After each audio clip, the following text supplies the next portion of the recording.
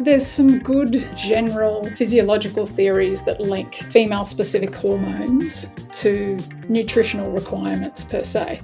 There's a market out there that loves buying products regardless of their efficacy, and so that's why we see more and more information, whether it's good or bad information, linking sex-specific hormones and nutritional requirements.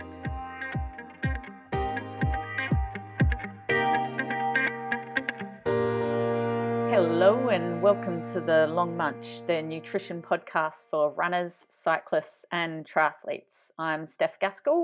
And I'm Alan McCubbin.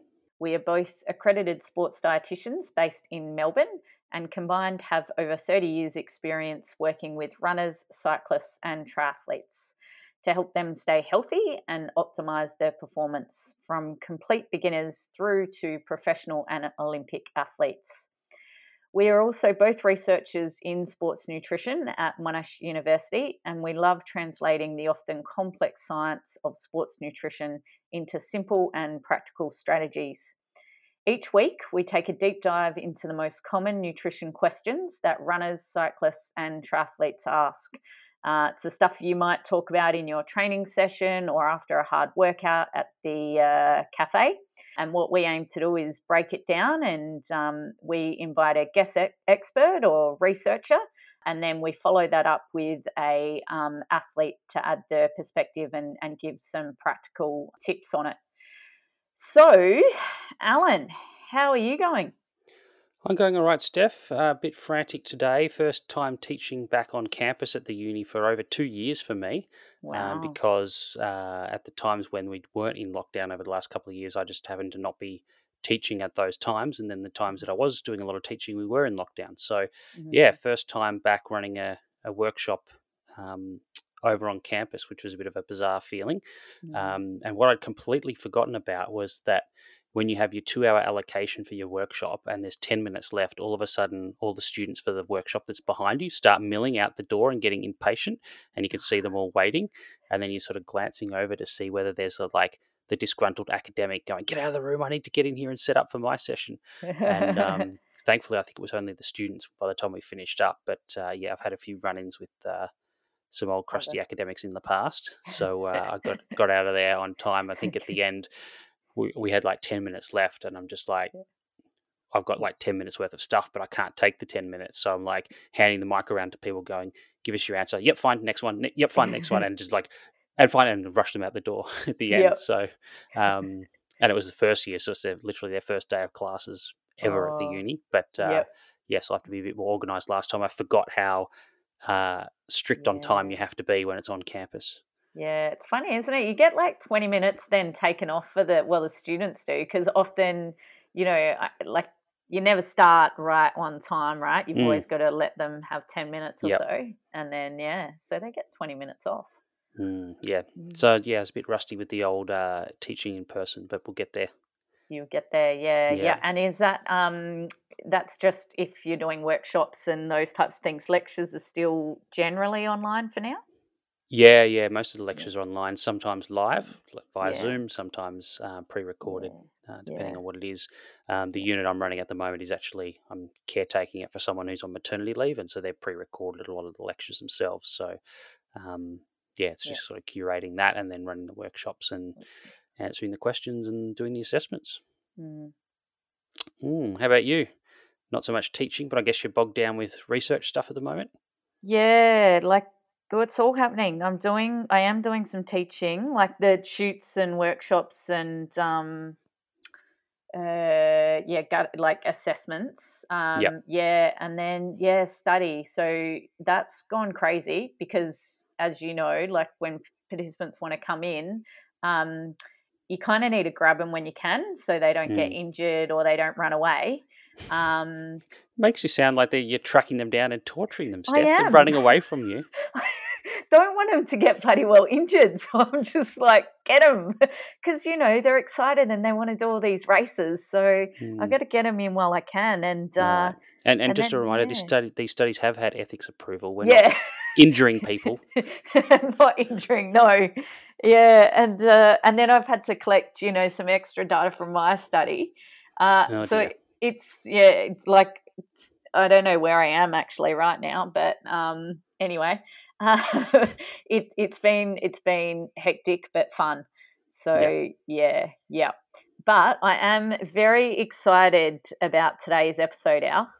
Yeah, it's a great one. Episode 32A today, so new topic with our Part A episode. And our question is, do nutrition needs of female athletes change across the menstrual cycle? And we're very lucky to have Associate Professor Clare Minahan from Griffith University up in Queensland to join us to help answer this question. Yeah, yep, can't wait. But first of all, social media shout outs and questions. So, Instagram. Yeah, we've had a couple of questions on Instagram. We had Sylvia who contacted us from our discussion with Ben Desbro a couple of weeks ago when we were talking about younger athletes, and he mentioned some work that had been done by an Australian dietitian, Reid Reel, and some other collaborators looking at how you work out the energy needs of adolescent athletes, and that the equations to do that are actually different to the standard ones that we use with adults. And was interested in the link for that paper. So I think we'll send that to you, Sylvia. We might post it on social media as well as a bit of a follow-up to Ben's episode for those of you who might be interested. Obviously, it's a bit hard to post on Instagram because the nature of Instagram, but we might put it up on Twitter and people can find it there at the Long Munch. We also had Jono, who just contacted us recently, actually. And he was saying he's a bit late to the podcast, but he was interested in a couple of episodes. One, we were talking about a few weeks ago, balancing fueling for training versus body fat loss and the body composition side of things, and how do you sort of balance the two. And we talked about that sort of periodization of carbohydrates. So having your carbohydrate in the lead up to those key training sessions and reducing it down a bit where it's not so important. We also talked about the fact that, if you're doing that, you really want to be putting in that fuel before and during the training session, so in the lead up to those sessions rather than afterwards, and that you might back it off if the next day was a rest day after training. And then he said that we also talked in another podcast about sort of refueling the body with carbohydrate to help prevent injuries. We're talking about flavored milk and things like that. I think it might have been the episode with Isabella Russo around recovery, but I'm not 100% sure. So you're saying, do we need slightly higher level of carbs after a long run? And I think the answer to that is it probably depends on how much carbohydrate you can eat within the amount of energy that you need. So if you've got very high energy needs, you could probably eat lots of carbs before, during, and after training, and it doesn't really matter. Whereas if you've got fairly restrictive energy needs for whatever reason, maybe your training load isn't that big, got an aim of body fat loss at the same time, then you do need to be a little bit more, strategic with how you use your carbohydrate.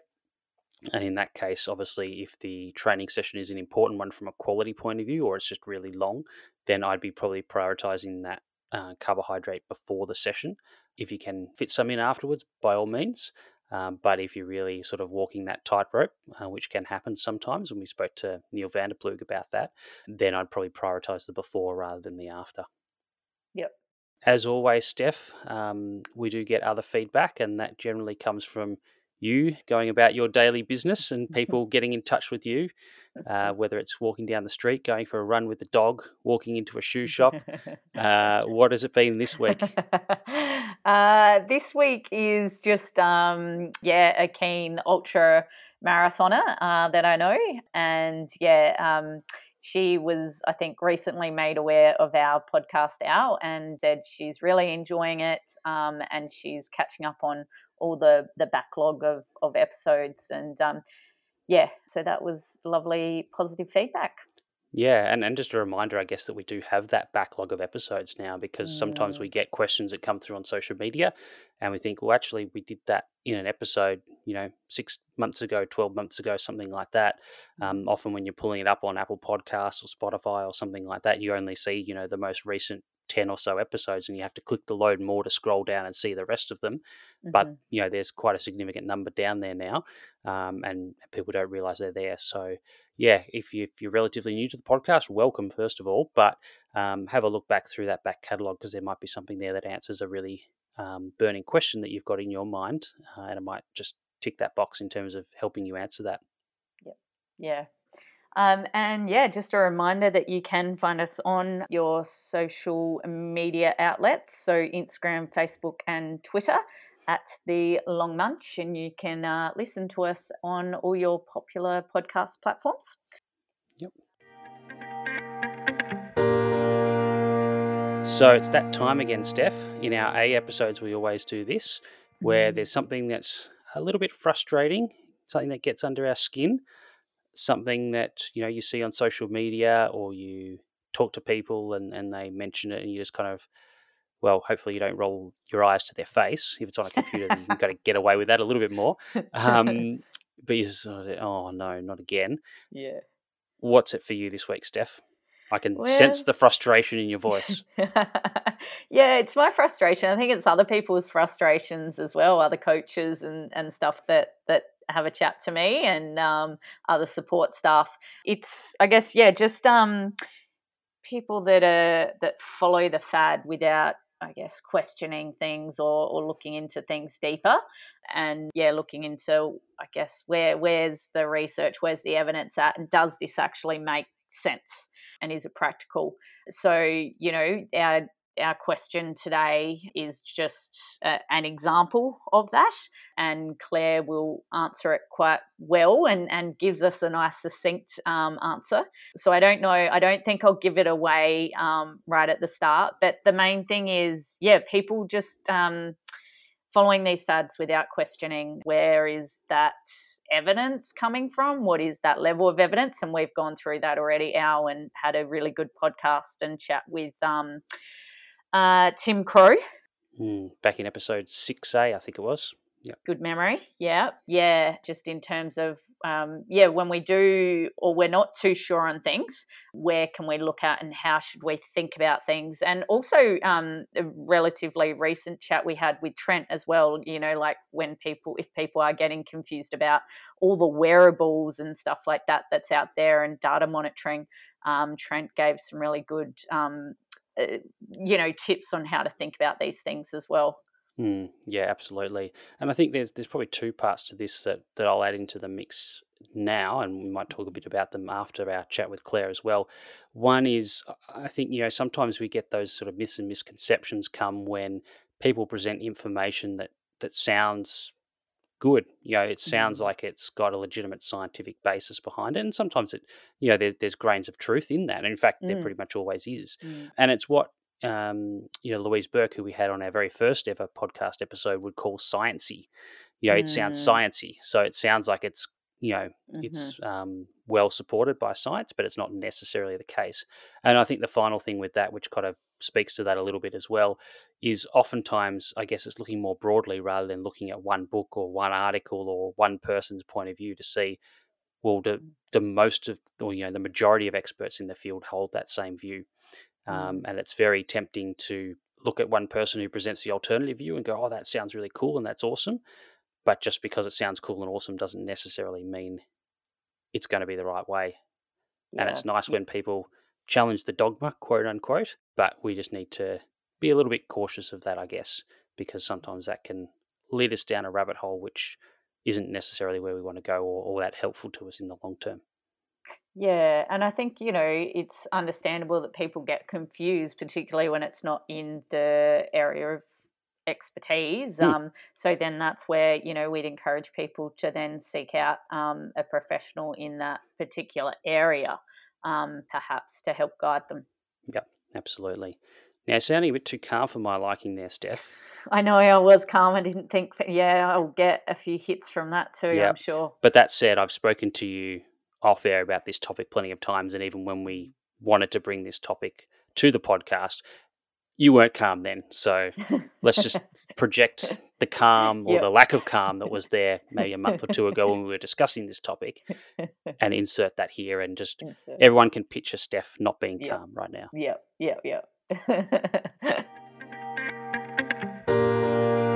All right, so today's episode, Al.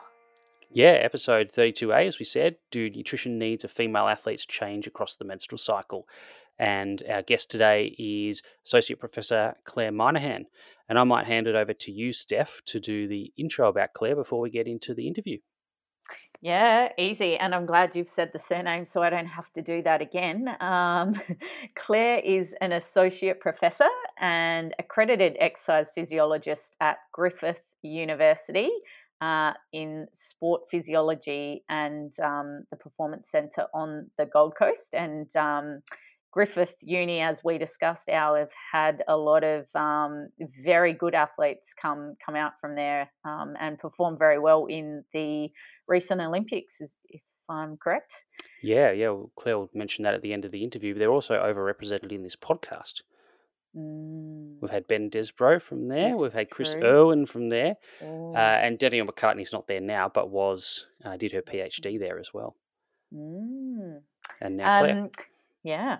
So Claire is very much a sought-after expert when it comes to considering or considerations for the female athlete. She's a founding member of the Australian Institute of Sport's Female Performance and Health Initiative. And Claire also consults to the Queensland Academy of Sport, Swimming Australia, the Gold Coast Suns AFL Football Club, and has worked with many, many Olympic, world and national level athletes. And we both actually were lucky enough to see and hear Claire give a exceptional presentation on female athletes at the Sports Dietitians Australia Conference in October last year.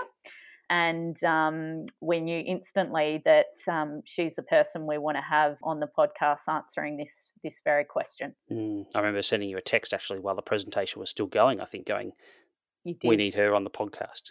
Yeah, you did. Yeah. Yeah. And saying how nice and practical and clear she is, and she's definitely that in this podcast. Absolutely. So, without further ado, why don't we get stuck into it? Yep, let's do it. Clare Minahan, welcome to the Long Munch. Great to be here, Steph. Thanks so much for having me. You are from Melbourne. So what made you escape to the Gold Coast? Seems like an obvious answer. Weather obviously comes to mind. I've actually been here for over 20 years now, so sort of hard to remember, but I think it was an opportunity to change universities.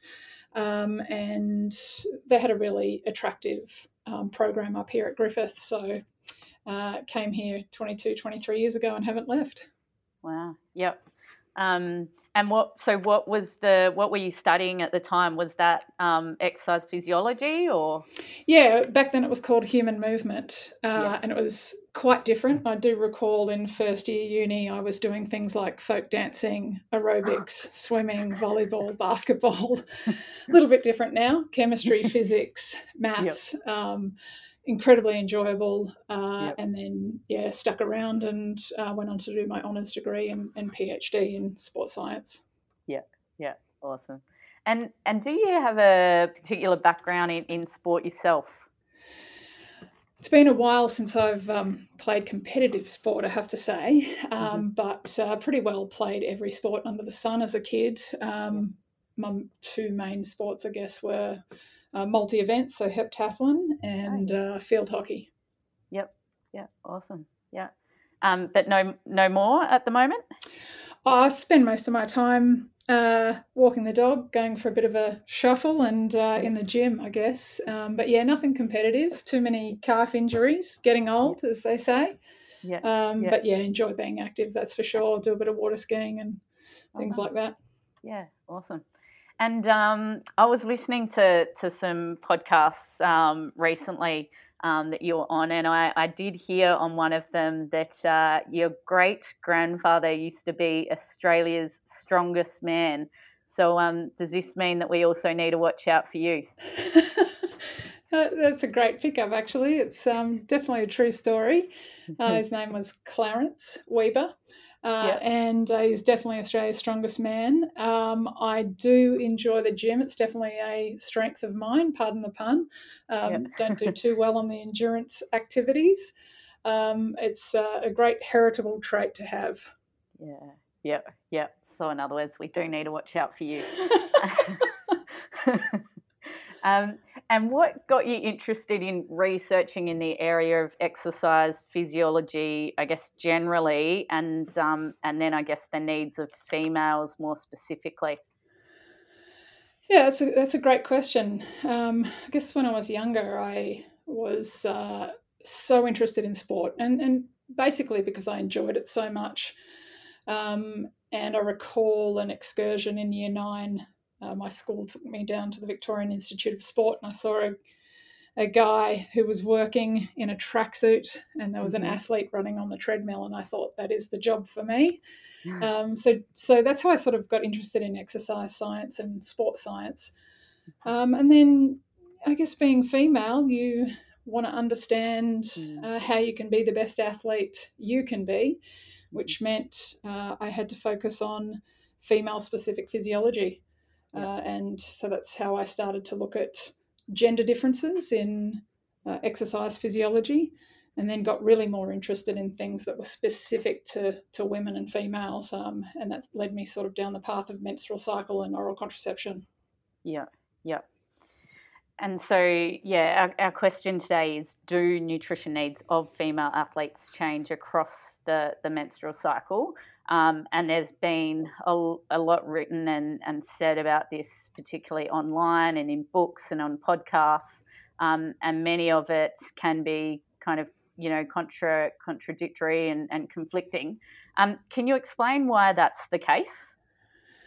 Yeah, it's frustrating more than anything. There's some good general physiological theories that link female-specific hormones to nutritional requirements per se.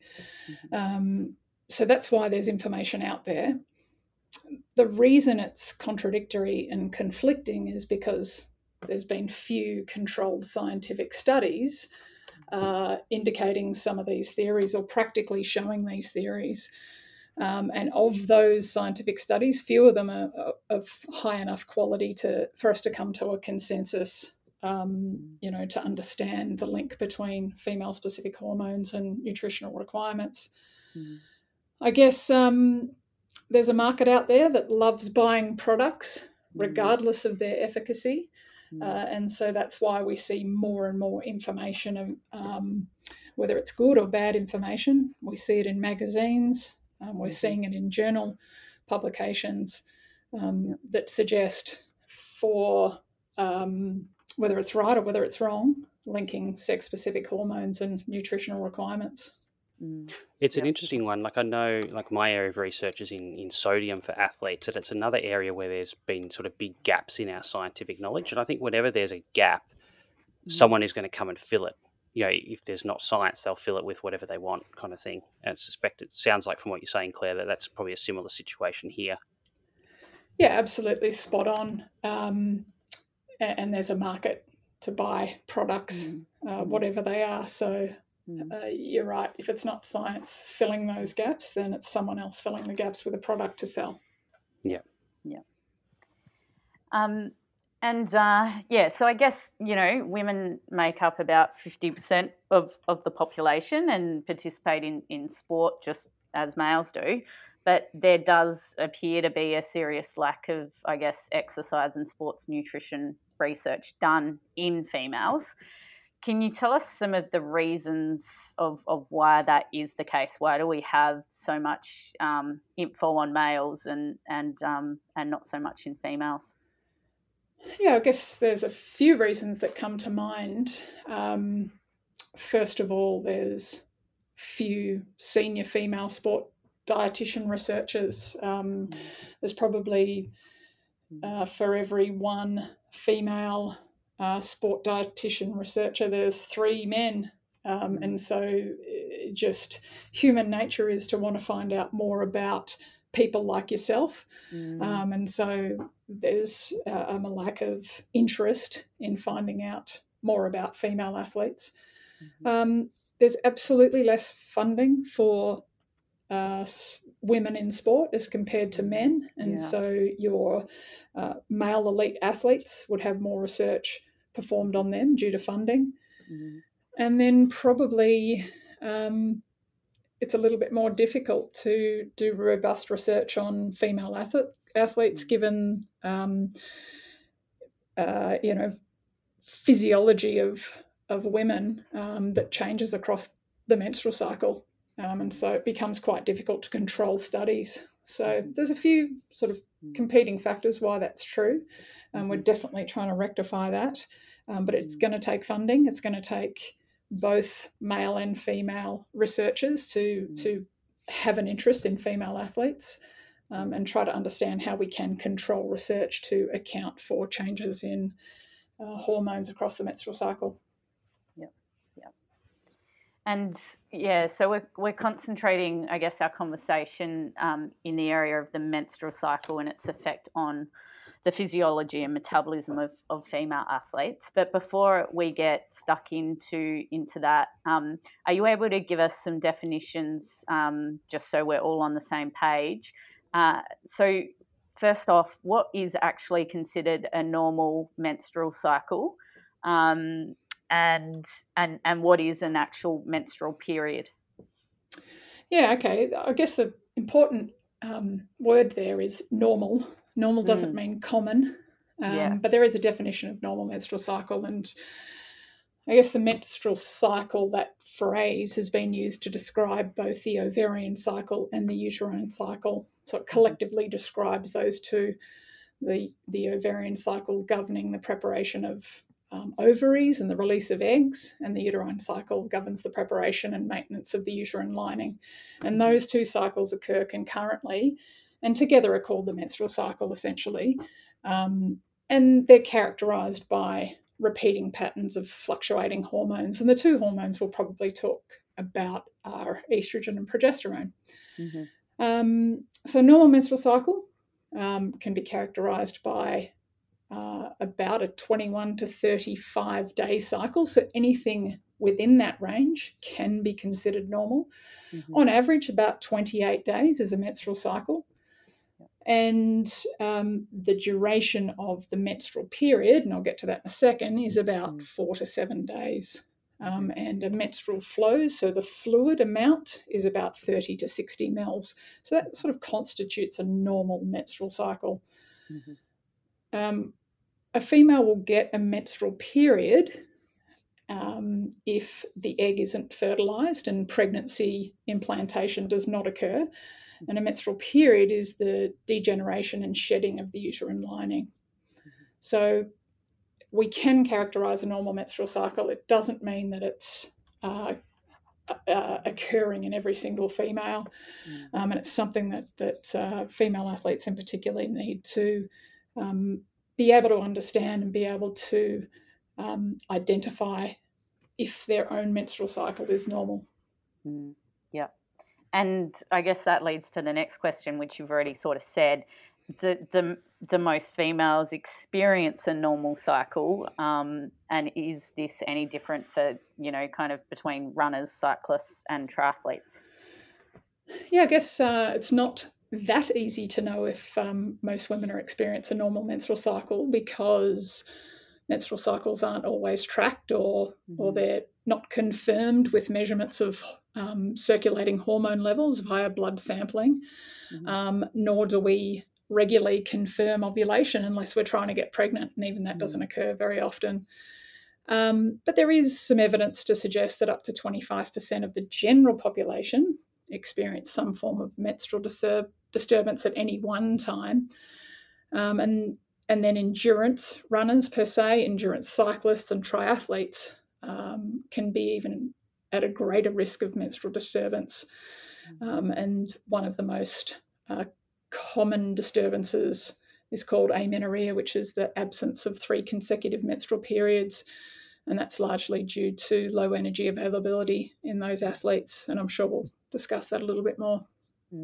Yep. And can you define the 3 distinct phases of the menstrual cycle, including, I guess, the profiles of the 2 key female sex hormones? Yeah, so the 2 key female sex hormones I mentioned were estrogen and progesterone. I guess traditionally we have defined 3 distinct phases of the menstrual cycle, and they've been named the follicular phase, ovulation, and the luteal phase. But more recently, Kirsty Elliott-Sale published a manuscript that found it useful to describe the menstrual cycle in 4 phases, and that better represents the 4 distinct hormonal profiles of the menstrual cycle. So phase 1 is indicated by the onset of bleeding, so that's a menstrual period. That is day 1 and phase 1. That's when estrogen and progesterone levels or concentrations are really low. Phase 2 is the late follicular phase. So we're now looking at sort of between day 7 and 14, and what we're looking at is progesterone remaining low and estrogen rising quite rapidly and reaching a peak concentration. That is immediately before ovulation. Phase 3 is ovulation per se, and we have this really rapid decrease in estrogen concentration with a gradual increase in progesterone. And then phase 4 is the mid-luteal phase, and that has elevated estrogen and progesterone. So it is useful to look at the menstrual cycle now in 4 phases, just because of that distinct hormonal profile. One of the things that you often see online, Claire, is people just talking about almost 2 phases, like a high hormone phase and a low hormone phase. How does that sort of fit into the 4 that you just described there? Yeah, so the low hormone phase is the early follicular phase, and that's the menstrual period. So if you've got your period, it's very likely that your estrogen and your progesterone are low. And then the high hormone phase usually refers to the mid-luteal phase, and that's when both estrogen and progesterone are elevated. So it's a really gross way of looking at the menstrual cycle, low hormone and high hormone, and in between that is phase 2 and 3, and that's really when estrogen and progesterone are doing 2 very different things. So a little bit more complex to understand, but also much more difficult to measure. Yep. Yeah, no, that makes sense, because you sort of think high hormone or low hormone, but there's times where one's high and one's low. So which one is it? So Yeah, no, that makes sense. Yeah. And what's meant by menstrual dysfunction and amenorrhea? Well, I can never say that word correctly. So. Amenorrhea, yeah. Yeah, thank you. Yeah, absolutely. I mean, dysfunction means that it's not working and that it's not normal, I guess. And menstrual dysfunction can present in a lot of different forms, and that might mean heavy bleeding, it might mean irregular bleeding, it might mean no bleeding, it might mean painful periods, and that can be a result of numerous causes. First and foremost, it might mean that you're pregnant, may mean that you have low energy availability, but we also need to be really aware that menstrual dysfunction can be a result of something a little bit more sinister, like polycystic ovary syndrome or endometriosis or pelvic inflammatory disease. So essentially, if you are, or an athlete or a female is experiencing menstrual dysfunction, that is, they aren't experiencing a normal menstrual cycle, they should really go and see a medical practitioner about that. Amenorrhea actually has a definition, and it's in 3 consecutive menstrual cycles, you aren't having a menstrual period, essentially. Yep. So it's the missing of menstrual period, and there are a few reasons for that. In athletes, it's generally because of low energy availability, but it can be because of a few other things as well, particularly in sort of strength and power athletes. It can be because of amenorrhea, but it also possibly could be because of polycystic ovary syndrome. Yeah. And I guess now, in terms of the menstrual cycle, what effect does it have on exercise performance? Because there seems to be a lot of kind of confusing information out there, and people are changing their training and training to the menstrual cycle. Do you think that's warranted at the moment? Where's the research at? Yeah, it's a question I get asked heaps all the time. Yeah, and absolutely love to be able to give an answer. Okay, we're ready for it. Yeah, that was really crystal clear, but I'm not going to be able to, unfortunately. Really helpful was a recent review in 2021, I think, that looked at the effect of menstrual cycle on performance. And when I say menstrual cycle, I mean naturally occurring fluctuations in estrogen and progesterone. Does that affect performance? And the consensus is that it doesn't. And that's in short. So there's no real reason to think that one phase of a menstrual cycle over the other phase, you're going to get better or worse performances in either sprint events, strength events, or endurance events. However, there's a few diamonds in the rough that we need to pay attention to, because there are some nice theories, as I said earlier, linking female-specific sex hormones with physiology. The problem with the consensus at the moment is that much of that work is based on poor quality studies.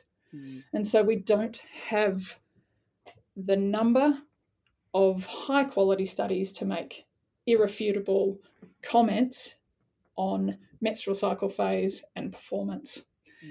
You did mention something about considering whether at certain times during an athlete's phase of training could, being in a certain menstrual cycle phase, change the way they adapt to training. There's some emerging evidence, I guess, around phase-based resistance training, indicating that adaptation might be optimal when the frequency of training is increased during the follicular phase of the menstrual cycle compared to the luteal phase. And that could be because of the effect of estrogen, that anabolic hormone, in the late follicular phase, or it could be because there's a positive perception of athletes during that phase 2 performance. We just completed a study and asked elite athletes in Australia if they had the choice, when would they like to perform? And a large proportion of them said in the second week of their menstrual cycle. So they're perceiving that their best performances would be in the second week of their menstrual cycle. And that, of course, is when estrogen's high and progesterone is low. But if I had to answer your question in one word, the answer is no. That stay tuned for maybe some Absolutely. more research. Yeah. 100%. Yeah. And also what I found interesting when I was listening to one of your podcasts is whether at certain times during an athlete's phase of training could being in menstrual cycle disturbance actually positively impact on exercise performance. Yeah, I guess the premise of those thoughts is that menstrual cycle disturbance, or one kind of menstrual cycle disturbance, is amenorrhea. So that is the loss of menstrual periods. Now that means that an athlete's probably in low energy availability if they're an endurance athlete. And that would occur if an athlete is perhaps trying to lose body fat, body weight for, to get into a race weight kind of situation. I would never condone that amenorrhea has a positive effect on performance. It can result in poor performance. It can result in injury. But it does occur because athletes do go into low energy availability when they're, leading up to a major event or a major performance. So I think there is a really fine balance between why an athlete's going into amenorrhea and what they're trying to achieve. It certainly shouldn't be the outcome that you're looking for. It's probably just a result of body weight management leading into an event. And can elite level athletes have a regular menstrual cycle, or is it almost kind of the expected norm that they're going to have a disturbed cycle? Yeah, no, that's a bit of a myth, actually. I think every elite athlete should strive to have a regular menstrual cycle. And that should be something that they work on. It's just one of those tools in your toolkit that can flag underlying health issues. And you lose your menstrual period if your body is trying to save energy for other processes in your body, or if something's wrong with your reproductive cycle. So there's a reason that you lose your menstrual period, and I think athletes should pay particular attention to it. Yeah. So if they lose it, they should go and get it checked? Oh, absolutely. Yep. Without doubt. It's if they stay in that state, it's most likely to result in poor performance and or injury. Yeah, because I do think that myth is still very much out there, like where runners particularly just think it's normal. Yeah, absolutely. Yeah. It's common. It's not normal. No. Yeah. Yep. And any advice for coaches working with female athletes in relation to, training programming in relation to the athlete's menstrual cycle? There's nothing specific that I can suggest. Periodization, recovery are still primary attributes of a well-rounded training program that may or may not align to an athlete's menstrual cycle. What I would encourage is that both the athlete and the coach have conversations around the menstrual cycle. How do athletes, how do they feel that they're performing throughout their menstrual cycle? So one piece of advice would be to track menstrual cycle and track symptoms for quite a long period of time. It's very individualized. There are athletes that are not affected by their menstrual cycle. There are athletes that have a pretty hard time, in the week leading up to their menstrual period or during the menstrual period. So I think it needs to be individualized, and the coach and the athlete should work on that together by tracking both menstrual cycle phase and symptoms that go along with it. Awesome. Yep. And those symptoms should be positive and negative. They don't always have to be, I feel tired, I have pain, I have a headache. We also need to look at the positive symptoms of menstrual cycle. I feel strong. I feel like I have a lot of energy. Absolutely.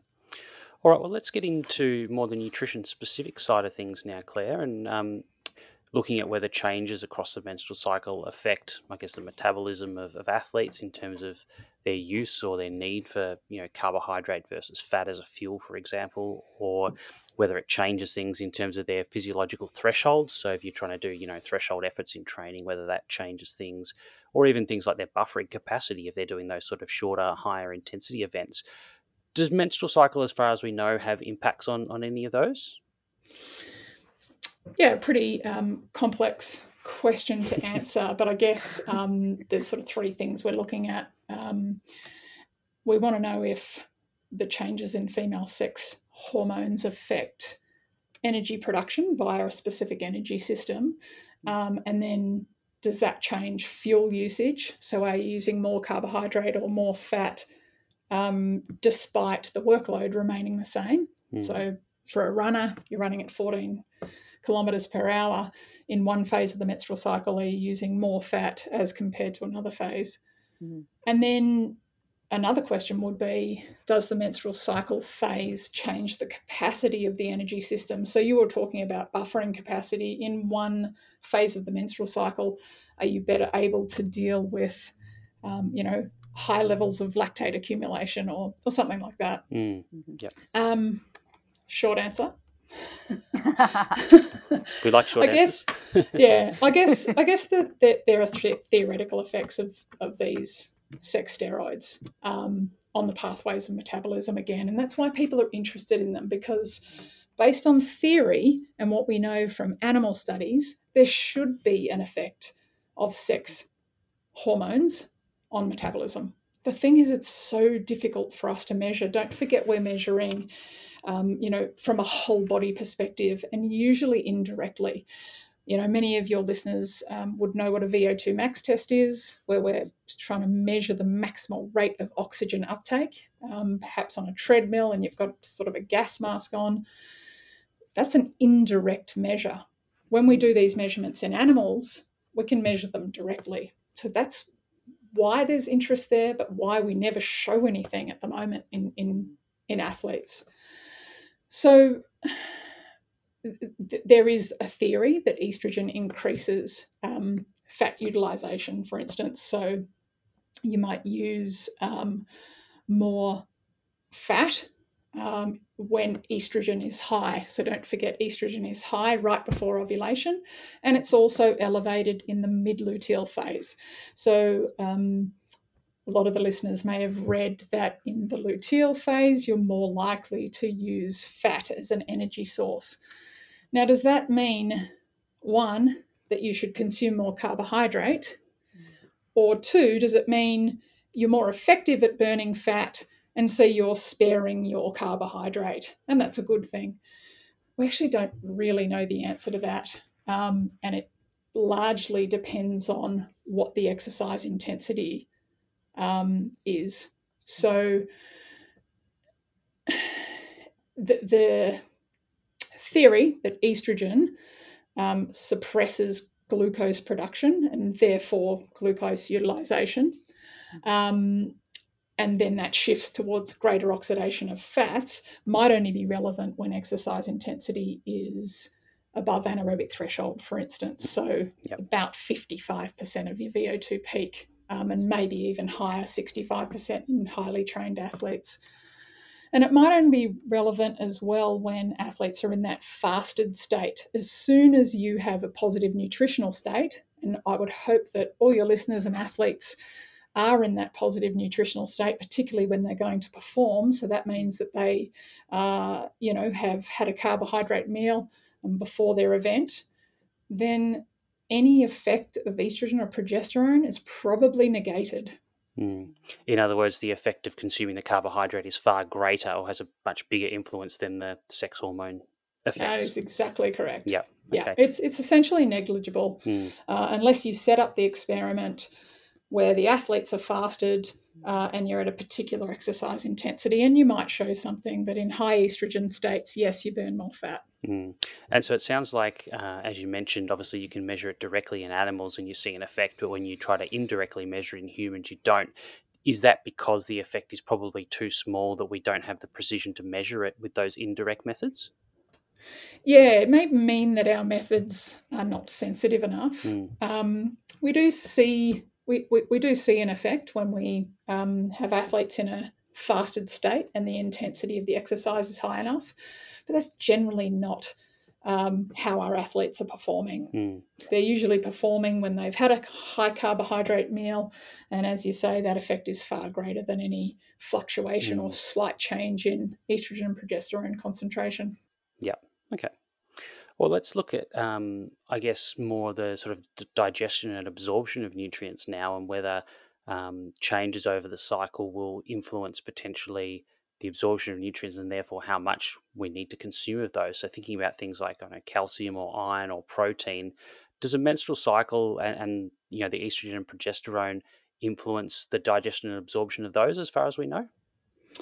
Yeah, so estrogen certainly helps with the absorption of calcium, and that's why athletes in an amenorrheic state potentially have higher incidence of stress fracture injury. So that lowered calcium absorption has a direct effect on bone health.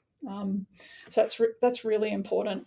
In terms of across the menstrual cycle, when athletes have a normal menstrual cycle, there are certainly changes in calcium uptake and things like vitamin D, as well as iron deficiency across menstrual cycle, particularly in menstruation. But they're fluctuating. So again, you don't particularly look at a specific phase and say, oh, low calcium, low vitamin D. What you're doing, I guess, is assessing the athlete as a whole do they have sufficient calcium and vitamin D on average across the menstrual cycle to support good bone health? So yeah, it definitely fluctuates, serum calcium, vitamin D, and iron. But the whole idea is to ensure that on average, the athlete has enough to support good bone health. Okay, so it sounds like people don't need to go out and, consume more calcium at certain times of a cycle than others or anything like that. I would say the answer would be to consume good amounts of calcium, get some vitamin D, whether that be through sunshine or through diet, and iron right across the menstrual cycle. Yep, sounds good. Okay, let's talk a little bit about hydration now. And this is, I guess, one of the areas that's potentially been a little bit more controversial as it relates to the menstrual cycle. Is it correct that your blood volume and or the total amount of water in your body changes across the cycle due to the fluctuations in those sex-specific hormones? And if so, like what's going on there? Yeah, it's a really interesting one, and people will comment on whether they feel like they're retaining fluid, particularly in that luteal phase of the menstrual cycle. And actually, that's probably true, that there is some change in fluid dynamics and a buildup of interstitial fluid during the luteal phase. And that actually then has effect on plasma volume and decreases plasma volume. And if measured, might indicate dehydration. Now, that may not be the case, and it is influenced by how much beverage an athlete might take on board. So it's a little bit complex to answer that question, but certainly there is some fluid retention. I guess the interesting thing is the interaction between fluid dynamics across the menstrual cycle and also thermoregulation and how that changes across the menstrual cycle. So if we've got some, a buildup of interstitial fluid in the luteal phase, and we've got a higher core body temperature during the luteal phase, do those things accumulate to then put us at a higher risk of dehydration? Don't know if we know the answer to that, but certainly the theory is there. And so athletes should be thinking about that right across their menstrual cycle phase, but particularly in the luteal phase. Okay, so it sounds like we're certainly not at the stage of being able to make clear recommendations around how hydration should be altered, or you should have a specific strategy at different times across a menstrual cycle. Yeah, I don't think saying consume 500 more mils of water or sports drink would necessarily change hydration status across the menstrual cycle. Yep. Again, athletes should be well hydrated, and that should override any change in fluctuating sex hormones. Yep. Okay. Now, there's obviously a lot of different, and you mentioned before sort of about tracking or keeping a record of menstrual cycle. There's a lot of apps that you can use now to sort of monitor and make a record of a cycle, or you could do it, pen and paper or just in notes on your phone or something like that. Do you see value for the majority of people doing that, or do you think that there's only specific circumstances where there's sort of value in tracking a cycle? I think for athletes, it's certainly worth tracking a menstrual cycle for 6 months, at least, to confirm a normal menstrual cycle or to gain a better understanding of positive and negative symptoms, certainly. And that might not just include symptoms, but performances and training adaptations. So there's definitely some positives.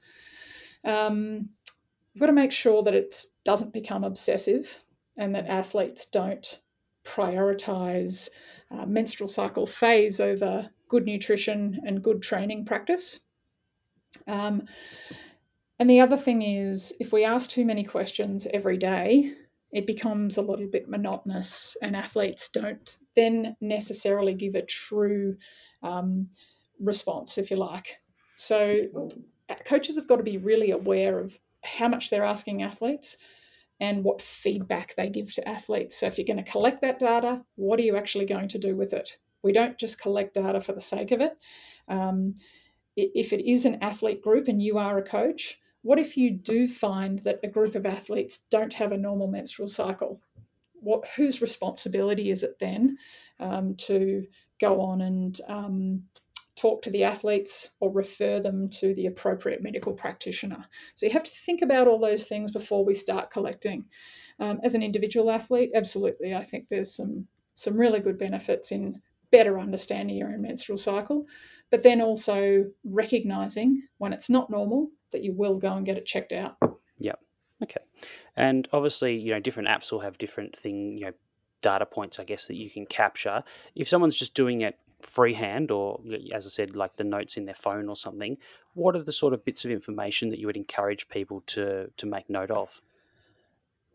I would ask them what their priorities were. And so for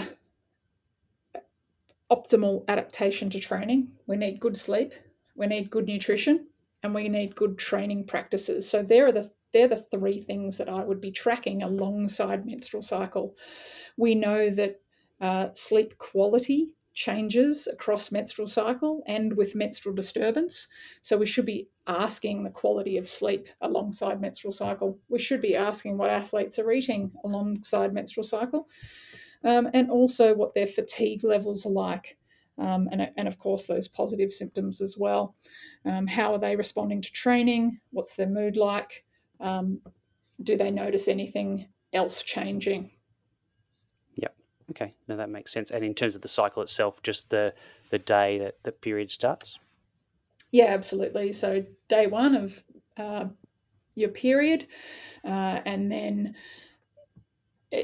track that every month for about 6 months, and see if you get a normal pattern. Yep. Okay. No, that makes sense.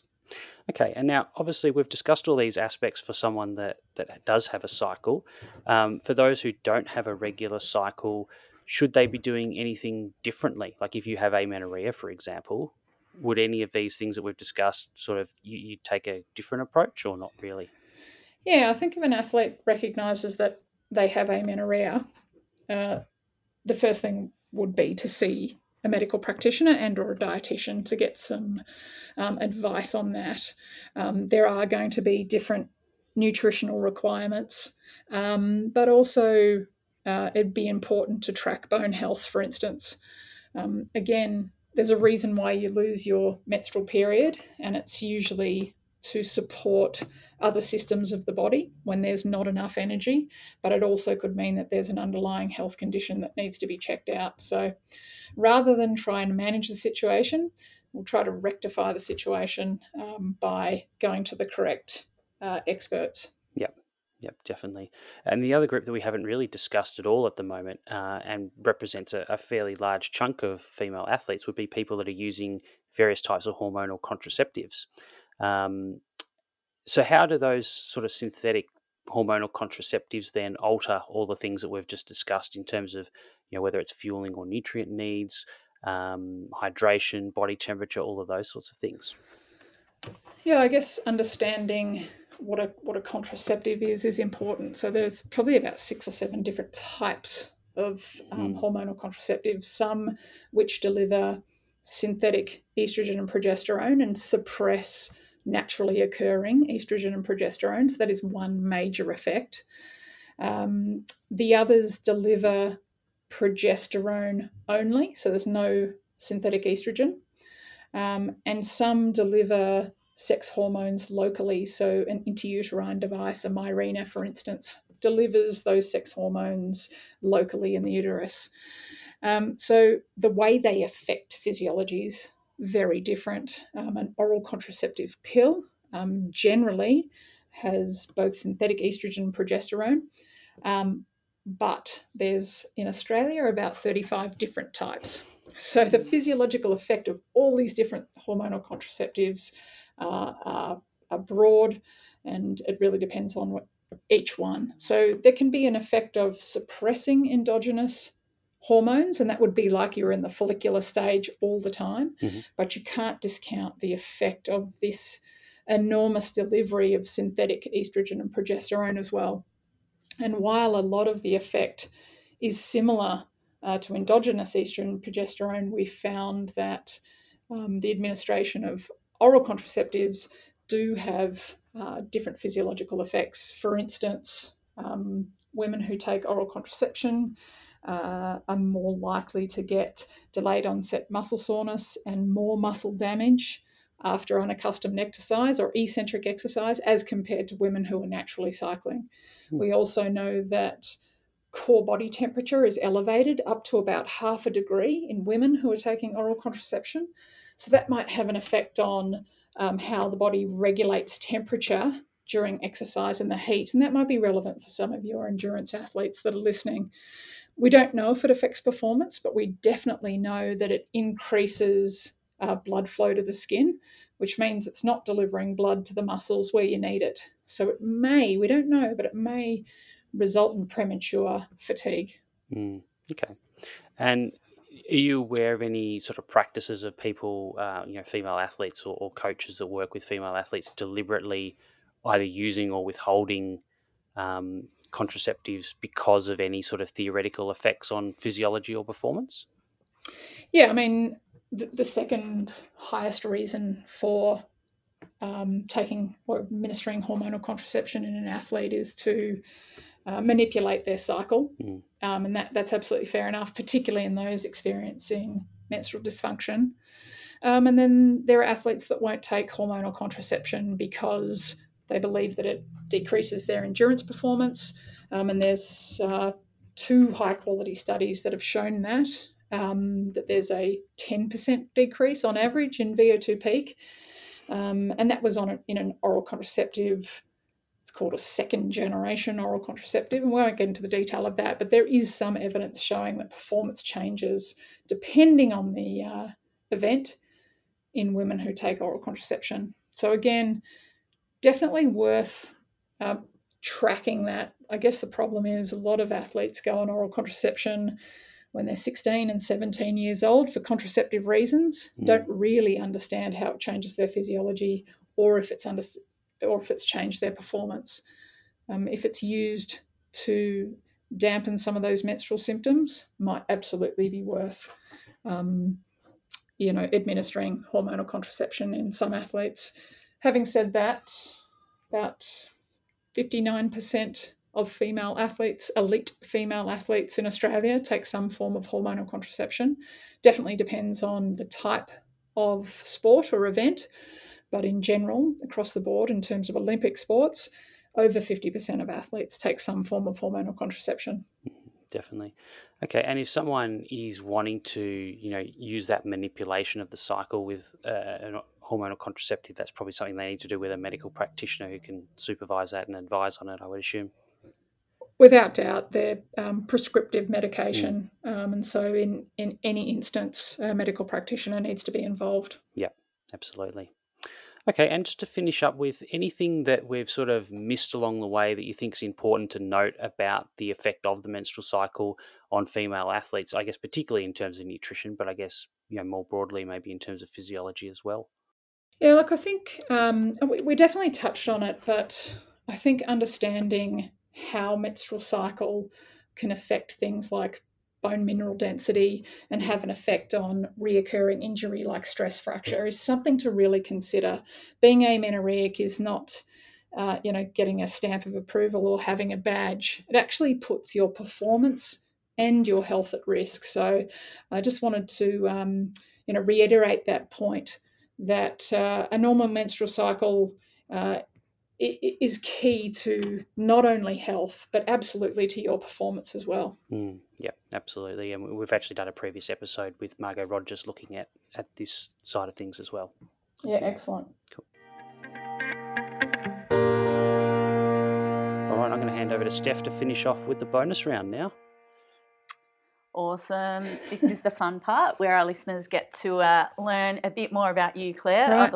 other than being the strongest Australian woman. Yeah.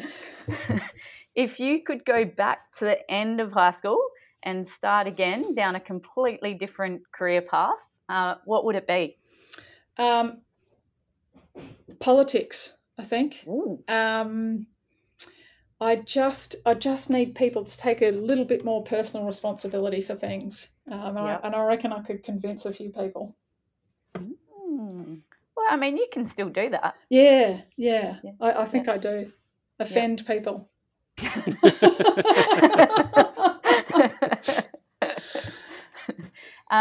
Favorite place to escape from work? Yeah, definitely on a hike. Pack on the back, tent in the pack.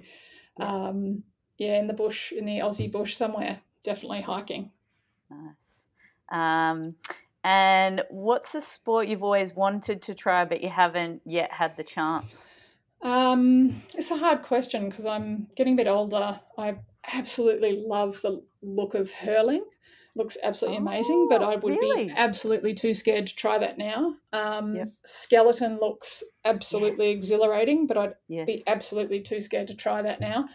I think, to be honest, I have tried most sports. I actually can't think of one that I haven't tried. Not always in competition, but I've... Have you done bobsledding? No, all that, all that bobsled, skeleton, I'd absolutely love to do it, but too scared now, too old. Favorite moment from the Tokyo Olympics or Paralympics? I think it's got to be a tie between Jess Fox in the canoe and Maddie Di Rosario in the T54 marathon. They're both incredible athletes. They're both Griffith students. And we couldn't be more proud of those two athletes. Amazing. I saw some statistics. Some outrageous percentage of Olympians come from Griffith. Like it dwarfs every other university. I'm not sure what it is. So you'd probably know the figures, Claire. Yeah, I think almost 10% of the Australian team that went to the Olympics come from Griffith. It's a huge amount. And if we were a country, I believe we would have come 11th or something on the tally. Oh, wow. Yeah. Medal tally. Outrageous. Pretty good. Yeah, absolutely. And what are you most looking forward to in 2022, apart from doing a podcast with Alan and I? Well, that's done. So I guess looking forward, it's got to be international travel, see some colleagues overseas and get back to a normal life. I think everyone's looking forward to that and kissing COVID goodbye. Yeah. Awesome. Thank you so much for your time. This is going to be, I think, very popular with our listeners. I know, some of the girls I run with will find it very valuable and practical information. So thanks so much for your time. Yes, my absolute pleasure. It's been fantastic. That was great. Thank you again to Claire so much for her time. Super lucky to have her.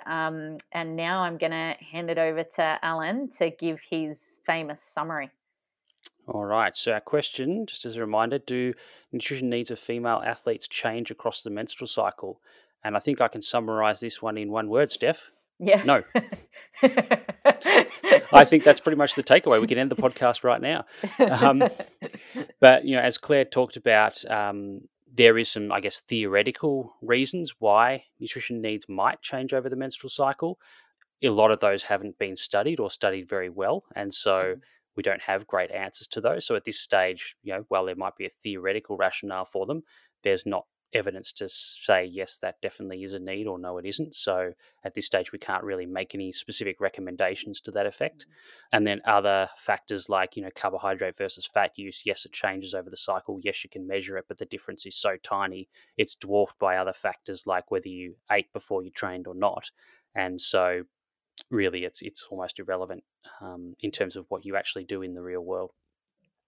I think the other couple of key messages, I guess, from Claire and probably takeaways for listeners. Firstly, it's not normal not to have a cycle or to have an irregular cycle. So if you're not sure because you haven't really sort of paid close attention to it, you can use various forms of tracking apps and things to track your cycle over time. And Claire talked about, I guess, the key things obviously will be the day of menstruation, and then other sort of related factors, things like sleep quality, training quality and recovery, these kinds of things. And this might give you some idea whether, for you as an individual, there is specific times within a cycle where, certain factors like sleep and training performance and recovery and things do change. Although, as we said, the evidence is probably that over a whole group of people, there's probably not a consistent pattern one way or the other. But it also gives you an idea of how far apart a cycle is, whether it's within that normal range of sort of every 21 to 35 days. If it's not, then, seek advice around that. There's actually a really fantastic infographic that Claire was involved in developing, and we'll put it up on social media, so at The Long Munch on both Instagram and Twitter. We'll probably put it on Facebook as well, which is actually called the menstrual categorization system. And it basically follows through, are you taking contraceptive? If so, what type? If not, you follow that path, and then asks about how regular a cycle is, whether you're on contraceptive or not, and then sort of comes to certain points in that, depending on which branch you follow, where it actually recommends that you seek medical advice around that as well. So that's a fantastic resource, I think, for female athletes to have a look at.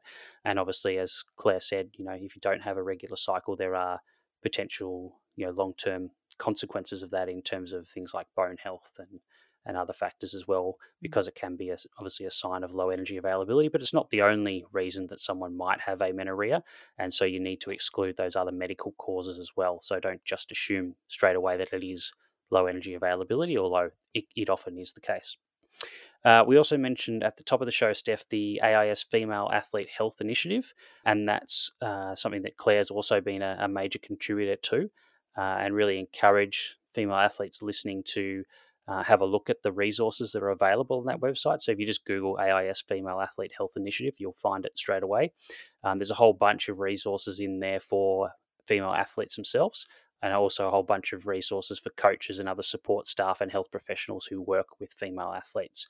The athlete-specific ones are as short as 10 minutes per module, so they're really quick and easy, but give you a real wealth of information, and they're really well put together. So highly recommend that. And it's not just about menstrual cycle. There's some around nutrition, some around energy availability, and some about a whole bunch of other women's health issues, exercise during pregnancy and postpartum and all sorts of things. So really, really good resource that's only been up for probably about 6 months, I think, Steph. Mm-hmm. Yeah. Relatively new and updated. Yeah. So coming back to, do needs change over a menstrual cycle? Not really. Well, at least not in a consistent way that we can generalize recommendations to say, during this phase you should be doing this, but in this phase do something else. Yeah, and I think the key point is to monitor it, so understanding where you sit, and then when you're monitoring your symptoms, you can see like, well, do I feel not as good at a particular time, and does that mean I just need to back off a little bit at this period of time? Yeah, I think just some common sense sort of things to think about as well. And then, as you highlighted, that myth that I know still some people think that, I run, it's normal not to have my menstrual cycle. Well, that it's not normal. So just highlighting that again. But some great resources that we will add, and we'll do our famous infographic too. So hopefully people are finding those useful. But anyway, to add on top of this one, also super excited that we have another awesome guest on. Who have we got? Yeah, so it's going to be obviously episode 32B next week, same topic. And our guest is 1500, well, she's retired now, she's a coach, retired 1500 metre runner Hilary Stellingworth. So some of you will recognise that name. She's actually the wife of Trent Stellingworth, who we had on the podcast a few weeks ago talking about data. But, she's a very accomplished athlete herself, two-time Olympian in the 1500, in the London and Rio Olympic Games, and now working as a track coach. So it'd be great to get her perspective, both as a former athlete, but her coaching experience as well. Now, Steph, I wanted to check with you because I remember when we did the preview and we talked about Trent coming on, you said, quote, "You'll ping your pants about this one." Is that still the case here?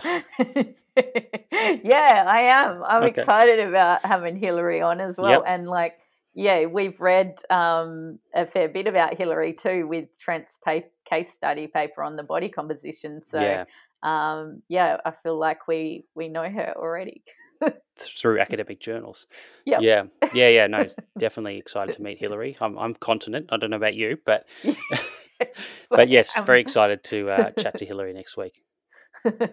All right, awesome. Well, we will leave our guests, and just a reminder that, please check us out at the Long Munch. And if you do find any of our episodes, useful, and you think it might be something that your friends or training buddies might benefit from, please pass our link on to them, and we'd love you to subscribe.